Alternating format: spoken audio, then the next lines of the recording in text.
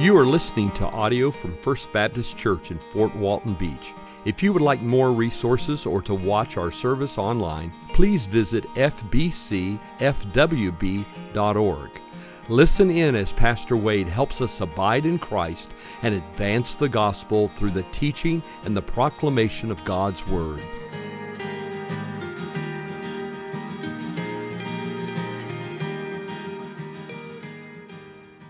We need to pray for our missionaries. This time of year, we think about our missionaries far from home, far from family and friends, walking through the holiday season, the Christmas season. And we know that as they go through this time of year, without question, they experience homesickness. They miss their family, perhaps miss their Christmas traditions. So we need to pray for our missionaries that are on the other side of the world, far, far from here. But there's another reason we ought to pray for our missionaries this time of year. Do you know what most of our missionaries are doing this time of year? They are getting ready to invite neighbors, acquaintances, friends to their house for Christmas parties. This is a strategic time for missionaries all over the world, because as they celebrate Christmas, they invite others into their traditions, into their home, into their family, so that they can teach them in the context of that celebration what Christmas is all about. So if you think about missionaries this time of year, you need to pray for them as they invite others to celebrate Christmas, that they would be able to impart and share what the true meaning of Christmas is all about. Because as we'll see in our text this morning, Christmas is for us. We gathered today and sang these wonderful Christmas carols and Christmas songs. But Christmas is not just for us, it's for everyone. And you and I should have a zeal that everyone might experience Christmas the way that we do. We experience Christmas as those who know the Christ. And that makes all the difference, amen? So keeping that in mind, turn with me to the Gospel according to Luke. We are working through a sermon series titled The Great Announcement. We're focusing our thoughts on Luke chapter 2, verse 10. We're going to begin reading in verse 1 to kind of establish the context, but our focal verse will be verse number 10. I want to ask you this morning, if you are physically able, to please stand with me in honor of the reading of God's Word. The Bible says, in those days, a decree went out from Caesar Augustus that all the world should be registered. This was the first registration when Quirinius was governor of Syria, and all went to be registered, each to his own town. And Joseph also went up from Galilee, from the town of Nazareth to Judea, to the city of David, which is called Bethlehem, because he was of the house and lineage of David, to be registered with Mary, his betrothed, who was with child. And while they were there, the time came for her to give birth, and she gave birth to her firstborn son, and wrapped him in swaddling cloths, and laid him in a manger, because there was no place for them in the inn. And in the same region there were shepherds out in the field, keeping watch over their flock by night. And an angel of the Lord appeared to them, and the glory of the Lord shone around them, and they were filled with great fear. And the angel said to them, "Fear not, for behold, I bring you good news." 2 weeks ago, we talked about the content of that good news. I bring you good news of great joy. Last week, we talked about how the good news produces great joy.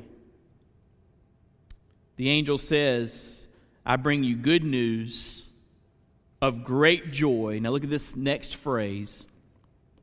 That will be for all the people. This morning I want to meditate on this phrase, all the people, and unpack what's found in this phrase. So let's pray together this morning. Father, you are great and glorious.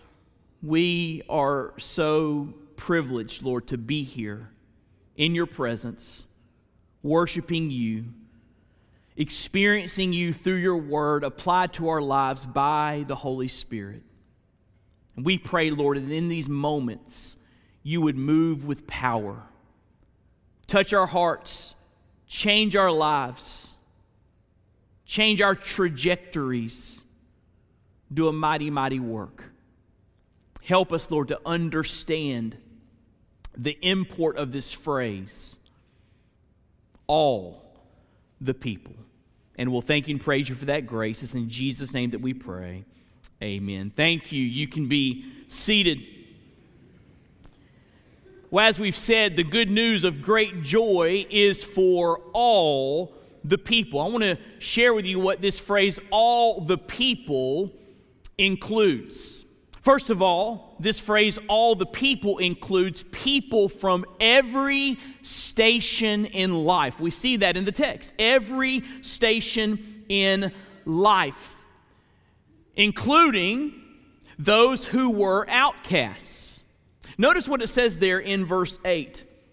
In the same region, there were shepherds out in the field, keeping watch over their flock by night. Verse 8 mentions the shepherds.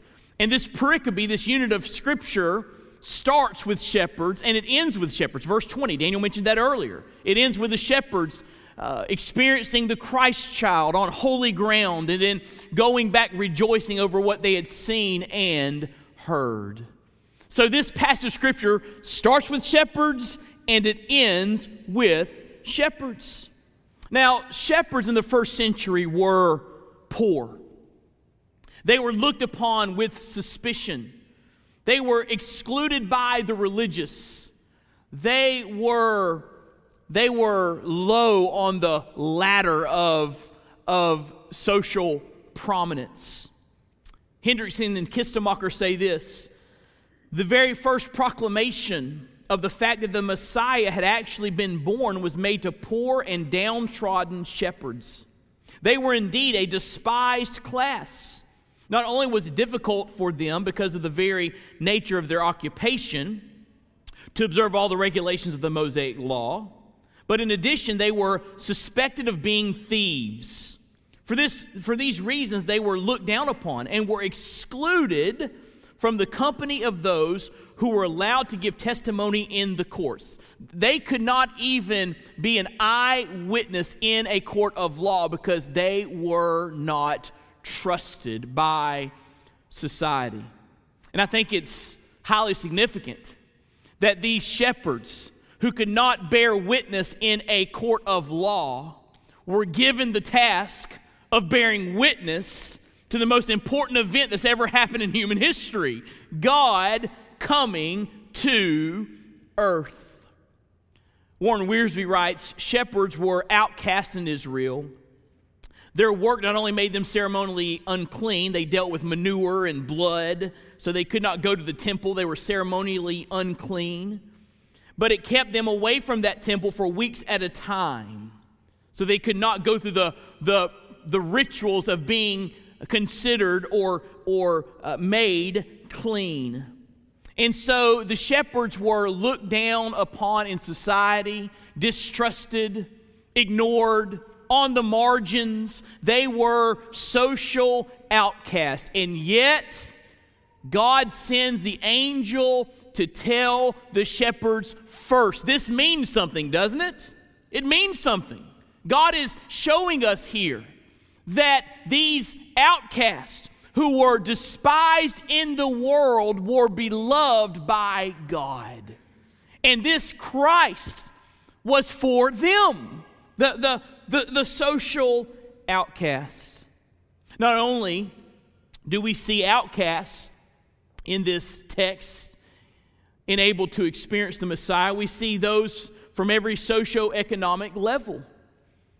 You say, Wade, what does it mean for Christ to be for all the people? It means from every station of life, outcasts and those who are rich and those who are poor. Look what it says in chapter 2, verse 24. Fast forward to verse 24. It mentions that Mary and Joseph go up to the temple to participate in the ceremony of having a new child, a ceremony prescribed by the law of the Lord. And it says in verse 24 that they brought with them for the sacrifice a pair of turtle doves or 2 young pigeons. Now, the law stipulates in the book of Leviticus that those who were not wealthy enough to provide a lamb could bring turtle doves or pigeons. This was a stipulation for those that did not have great economic means. So by virtue of the fact that Mary and Joseph bring turtle doves to the temple means they didn't have a lot of money.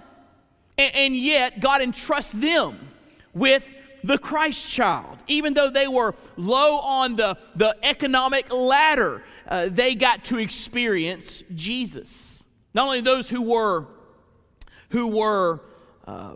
low on the socioeconomic ladder, but also those who were wealthy. Over in Matthew chapter 2, verses 1 and 2, we see that wise men are led by a star to encounter the Christ. And the Bible calls them kings. Isaiah calls them kings. And Matthew 2 calls them magi. They were people of some wealth. They were people of some influence. They were influential people. And these magi are led to the Christ. So in the Christmas narrative, we see those who are poor experiencing Jesus. We see those who are rich experiencing Jesus. God is saying something. God is saying that Jesus is for everyone, regardless of socioeconomic status, right? But also we see in this story that Jesus is for men and women. Men and women. Genders. Look what it says back in Luke chapter 2, verse 25. When Mary and Joseph bring Jesus into the temple to dedicate them, it says in verse 25, there was a man named Simeon who was righteous and devout, waiting for the consolation of Israel. The Holy Spirit was upon him, and he sees the Christ, and God shows him through the Spirit, this is the Messiah, and he rejoices in that. And then a little bit later, look what it says in verse 36. There's a woman there named Anna, a prophetess, the daughter of Phanuel, the tribe of Asher. She was advanced in years, having lived with her husband 7 years from when she was a virgin, and then as a widow until she was 84. She did not depart from the temple, worshiping with fasting and prayer night and day. And coming up at that very hour, she began to give thanks to God and to speak of him to all who were waiting for the redemption of Jerusalem. And so Simeon gets to experience Jesus. Anna gets to experience Jesus. We see a man and a woman experiencing Christ. And you say, wait, do you really need to make this point? I mean, we understand that Jesus is for men and women. I mean, why are you making this point? Because in the first century, women were often marginalized. They were not esteemed. They were not honored. And so for the Gospels to present this Christ who came and was experienced by Simeon and Anna, and all through Jesus' ministry, we see him elevating women and working in women's lives and using women in remarkable ways. It was countercultural in the first century for this emphasis to be on women. Who were the first witnesses of the resurrection? Women. The Bible tells us that Jesus came for people from every every arena of life, every socioeconomic level, and he came for men and women. He came for the prominent. He came for the downtrodden. He came for everyone. And so the phrase, all the people, certainly includes people from every station in life. And that's good news, right? But secondly, this phrase, all the people, includes people from every type of ethnic background. This is important that we get this. People from every type of ethnic background. We see here in Luke chapter 2 that Jesus comes for the Jews. He came through Jewish lineage. He came through the line of David. He was born in a Jewish city. Look what it says in Luke chapter 2, verse 11. After the angel announces that he has good news of great joy for all the people, it says in verse 11, unto you is born this day in the city of David, that's Bethlehem, a Savior who is Christ. That's the Messiah promised through the Jewish people, the Messiah, the Christ. He calls him the Lord. And so, by virtue of the fact that Jesus came through Jewish lineage, through the descendants of King David, by virtue of the fact that Jesus came and was born in a little town called Bethlehem, just outside of Jerusalem, we are reminded that Jesus came for the Jews. But he did not come only for the Jews. And that's good news, because I'm not a Jew. And most of you in this room aren't Jews. So aren't you glad that Jesus came for not only Jews, but for those who are not Jews? He came for Gentiles. Look what it says in verse 25 of Luke chapter 2. We just looked at this. I want to show it to you again. Luke 25. It says, there was a man in Jerusalem whose name was Simeon, righteous and devout, waiting for the consolation of Israel. He knew that this Messiah would come for the Jews, for his people. But fast forward and look at the Old Testament scriptures that Simeon shares in this moment. He's quoting here Isaiah. He says, Lord, now you are letting your servant, verse 29, you're letting your servant depart in peace according to your word.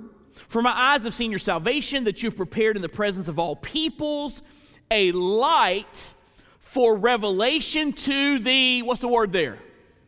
Gentiles. Gentile basically means not a Jew. Gentiles. And for glory to your people Israel. So Simeon recognizes here that Jesus came for the Jews. Jesus came for those who are not Jews. Jesus came for the Gentiles. So in the immediate context of Luke 2, we see that Jesus came for people from every type of ethnic background. But we also see this in the greater context of Scripture. Now look back in verse 10 with me. Notice when it says, all the people. That word people is a translation of a Greek word. The Greek word is laos. L-A-O-S. Laos. That's the word used there. And this word laos is used of Jews all throughout the Scriptures, but it's also used of Gentiles. It's found over in Acts 15:14 and Acts 18 verse 10, which clearly speak of Gentile peoples. So this phrase, all the people, laos, speaks of Jews. It speaks of Gentiles. And Jesus uses another word for people in the Great Commission. When he says, go and make disciples of all the nations. That word nations is the Greek word ethne. It's where we get the word ethnicity from. And the word ethne speaks of groups of people who are bound together by language and culture. People groups. It doesn't mean nations in the sense of geopolitical entities like, France and Belgium and Argentina and Mexico. It speaks of groups of people within those geopolitical entities that are bound together by a common language and by common customs and culture. And so the angel uses the word laos, meaning Jews and Gentiles. And just to make sure we get the point, Jesus uses the word ethne, every people group. And there is a tremendous passage of Scripture that uses both laos and ethne. And I want you to turn there. Turn to Revelation chapter 5. Revelation chapter 5, the last book in the Bible. Last book in the Bible. The Apostle John gets a glimpse into heaven to see where human history is headed. And I want to show you what he sees in heaven in Revelation chapter 5, verse 9. There are living creatures and elders and angels, and they are singing a new song in verse 9 saying, "Worthy are you to take the scroll, to open its seals. For you were slain by your blood. You ransomed people." That's the word laos, same word used in Luke 2, verse 10. You ransomed people for God from every tribe and language and people and nation. That's ethne. That's the word Jesus used in the Great Commission, people groups. And you have made them a kingdom and priests to our God, and they shall reign on the earth. So here's the point. Jesus came for every person, Jew or Gentile, and he came for every people group on the face of the planet. Now let me give you a few little facts about people groups, because our goal is to reach every person in every people group, every laos and every ethne. And there are different numbers, they're close, but there are different numbers based upon which missions agency you're looking at. But there are basically a little over 11,000, almost 12,000 people groups on the face of the earth. 12,000, all right? Between 11 and 12,000. 7,323 of those are what we call UPGs, or unreached people groups. And here's what that means. It means there's a group of people somewhere on the planet, they speak the same language, have the same cultures and customs, and less than 2% of those people identify as evangelical Christian. That means, by and large, this people group is not reached with the gospel. That people who live in this people group are dying and going to hell without Christ. And there are over 7,000 of those in the world that we're called to make disciples of, because Jesus said, make disciples of all the ethne, every people group. Now let me give you another shocking number. Out of those 7,300, there are over 3,000 of those that are called UUPGs, which means unengaged, unreached people groups. Here's what that means. It means this group of people bound together by language and custom and culture is not Christian, and there's no one even trying to tell them about Christ. Here's what that means. In this kind of people group, a UUPG, a child can be born, grow up, find a career or vocation, get married, have a family,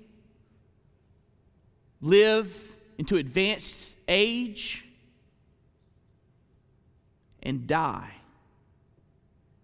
and step into eternity. Listen, never having heard the name of Jesus. And there are over 3,000 of those people groups on the planet, unreached and unengaged. And those thousands of people groups represent tens of millions of people. Most of those unreached people groups are concentrated in a place on the globe called the 1040 window, speaking of the latitude, 10 degrees and 40 degrees. And if you look at South Asia and East Asia and Southeast Asia, that's where most of these unengaged, unreached people groups are located. Middle East, that's where they are. And they're unengaged for a reason. They're hard to get to. They're hard to reach. Some of the governments don't allow missionaries to publicly make disciples or to share Christ. And yet, Christ says, make disciples of all nations. The angel says, This Christ who is born in the city of David is for all the people. He's for everyone. And so our task becomes clear, doesn't it? We who know Jesus are to take the name of Jesus to every one of these people groups. That must be that's why we do missions. That's why we give to Lottie Moon and take short-term trips and ask people in our congregations, are you called to go? Are you called to leave here and go plant your life somewhere in a cross-cultural setting so you can live and share Christ and make disciples and start churches, because there are people in this world who have never heard the name of Christ. I take 2 of my kids to school every morning, and there's a podcast through an organization called Joshua Project, and the podcast is called Unreached People of the Day. It's 1 minute, every day, 1 minute. And on this podcast, they tell you about an unreached people group somewhere in the world. They give you a little bit of facts about them and give you some ways you can pray for them. So with my daughter Abby Faith and my youngest Connor, we pray on our way to school for unreached people groups. We pray for, lately we've been praying for the Bedouin people in Algeria and the Bedouin people in Libya. We prayed for a people group called the Chitari in Bhutan recently. And so we're praying for these different people groups that are unengaged and unreached, that God would thrust out laborers. As Lord of the harvest, He would send out laborers to go and tell them about Jesus. And He would open up their hearts and open up doors, and people would go and they would respond, and people would be saved, and the church would proliferate, and Jesus would reign. And we pray every morning for unreached people group. And one day we were driving down the road. It was just me and Connor. Connor's 7. And Connor was thinking about this, apparently. He was sitting in the back seat just thinking. He said, Dad,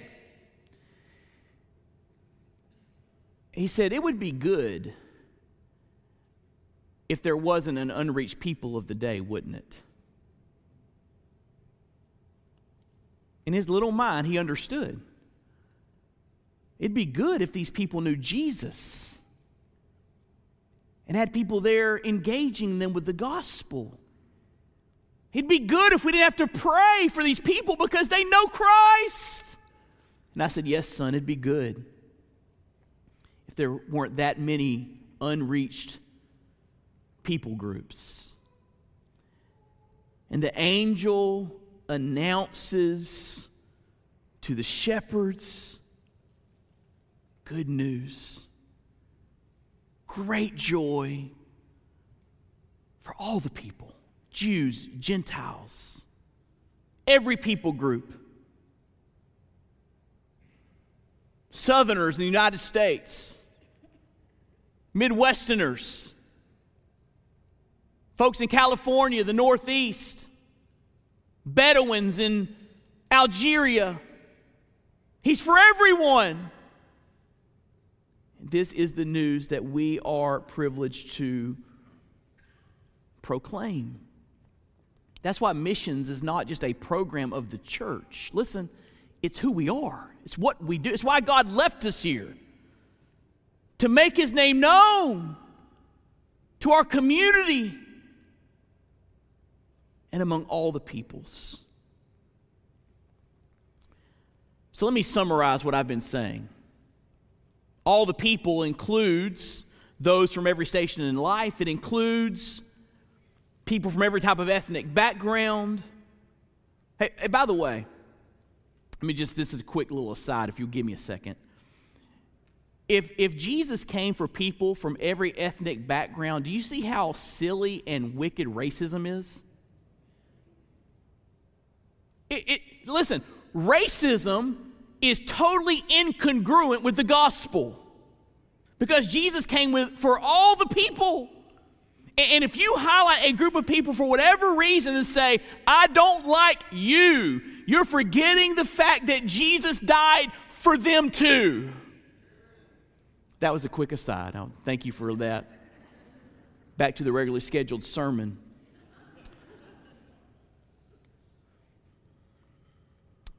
But how would you sum up this idea that Jesus is for all the people? Well, the Bible has a verse that really sums this up well. It's found in Galatians chapter 3, verse 28. Listen to what Galatians 3:28 says about the gospel. There's neither, at the foot of the cross, listen, there's neither Jew nor Greek. There's neither slave nor free. There's no male and female. You are all one in Christ Jesus. That's Paul's way of saying the gospel is for everyone. The ground is level at the foot of the cross. Amen? So here's the conclusion. This is in your notes. Christmas is for everyone. And its full meaning can be experienced by anyone that embraces Jesus as Lord and Savior. You know, my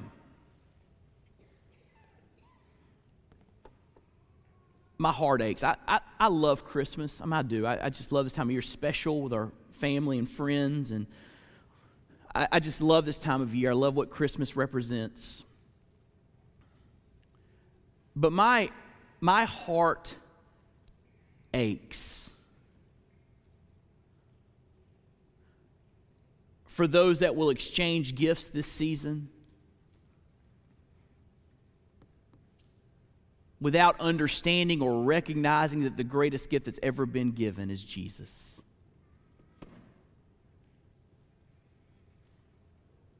My heart aches for those that will hang lights on their house and on their Christmas tree and really have no clue or concept that Jesus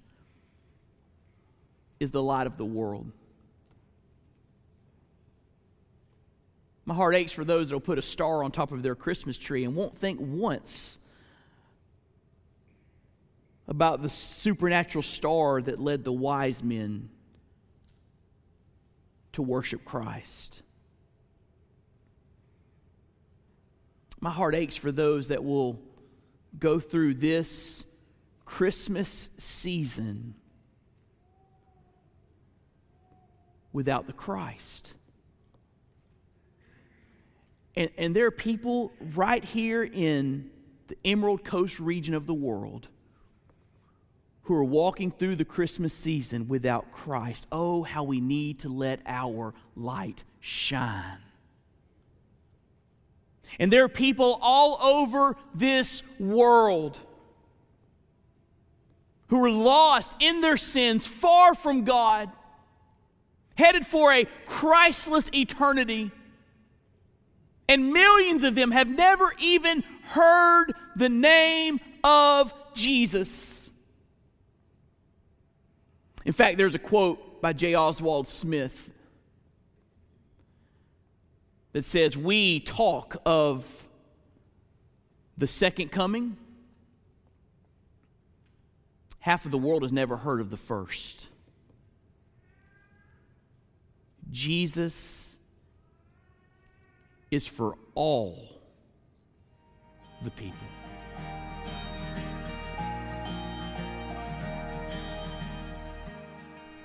Thank you for listening. We pray you've been encouraged and inspired by God's Word. May the Lord richly bless you.